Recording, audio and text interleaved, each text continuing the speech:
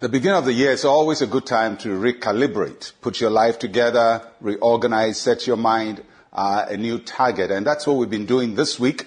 We've been looking at having a vision and getting priorities and looking at our health and looking at relationships. And today we are talking about living profitably, because one of the important choices we have to make has to do with finances, especially as we begin a new year. So Isaiah chapter 48 and verse 17, thus says the Lord your Redeemer, the Holy One of Israel, and the Lord your God, who teaches you to profit, who leads you by the way you should go. God wants each one of us to live a profitable life. He wants our lives to be beneficial. He doesn't want us to be liabilities. And when it comes to finances, that's one area where all of us struggle and try to find the best balance between greed and between good stewardship and not dissipating the resources that God has given to us. How do we meet the needs of our lives and pay the bills that are necessary for our existence? And God is interested in that aspect of our lives as well. He's interested in us having a healthy financial life. And all of us use money as a medium of exchange. Without it, our lives become a bit stressful. And most of the stresses of our life are centered around money. And so God is interested in your finances, and He wants you to live profitably. He wants you to do well. As your soul prospers and you prosper in health, you must also prosper financially. And when you look through the scriptures, God presents Himself as the true source of our wealth. God is not divorced from our wealth. He doesn't just want us to live a spiritual life and not be bothered about our health and not be bothered about our wealth. He's interested in all of that. It's clear in the scripture that God is interested in all of that. And there are rules that we find in the scriptures and teachings in the scriptures that guide us when it comes to wealth making. So in this passage, God says that He teaches us to profit. And then He says, secondly, that He teaches us in the way we should go. So God is a teacher. What does He teach us? He teaches us how to make profit with the talents and the gifts and the resources and the time and the opportunities that we have.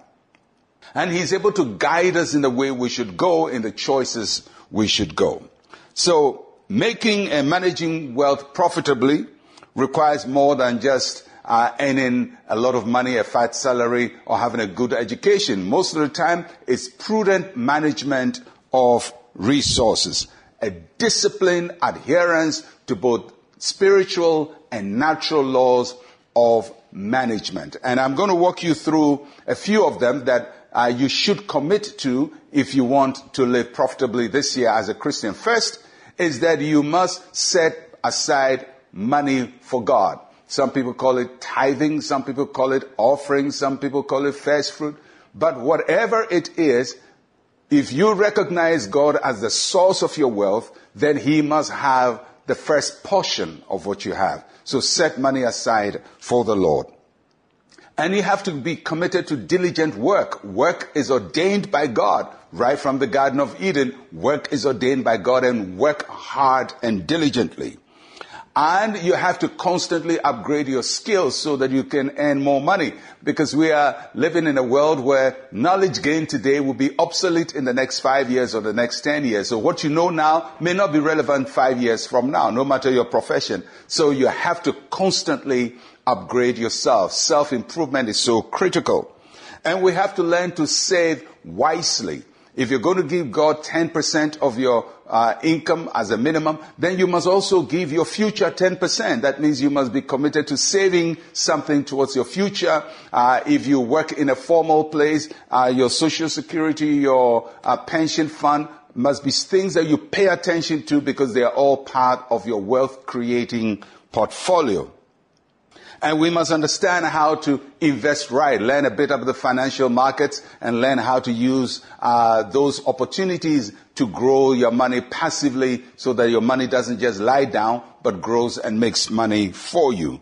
And develop a long-term plan, and above all, seek God's favor and pray for God's favor. This year, we want you to prosper. We want you to have money. And I pray that God will put wealth in your hand as you follow these principles and work them in your life. Let us pray. Say with me, Heavenly Father, I ask for financial wisdom. Teach me how to use my talents and opportunities profitably.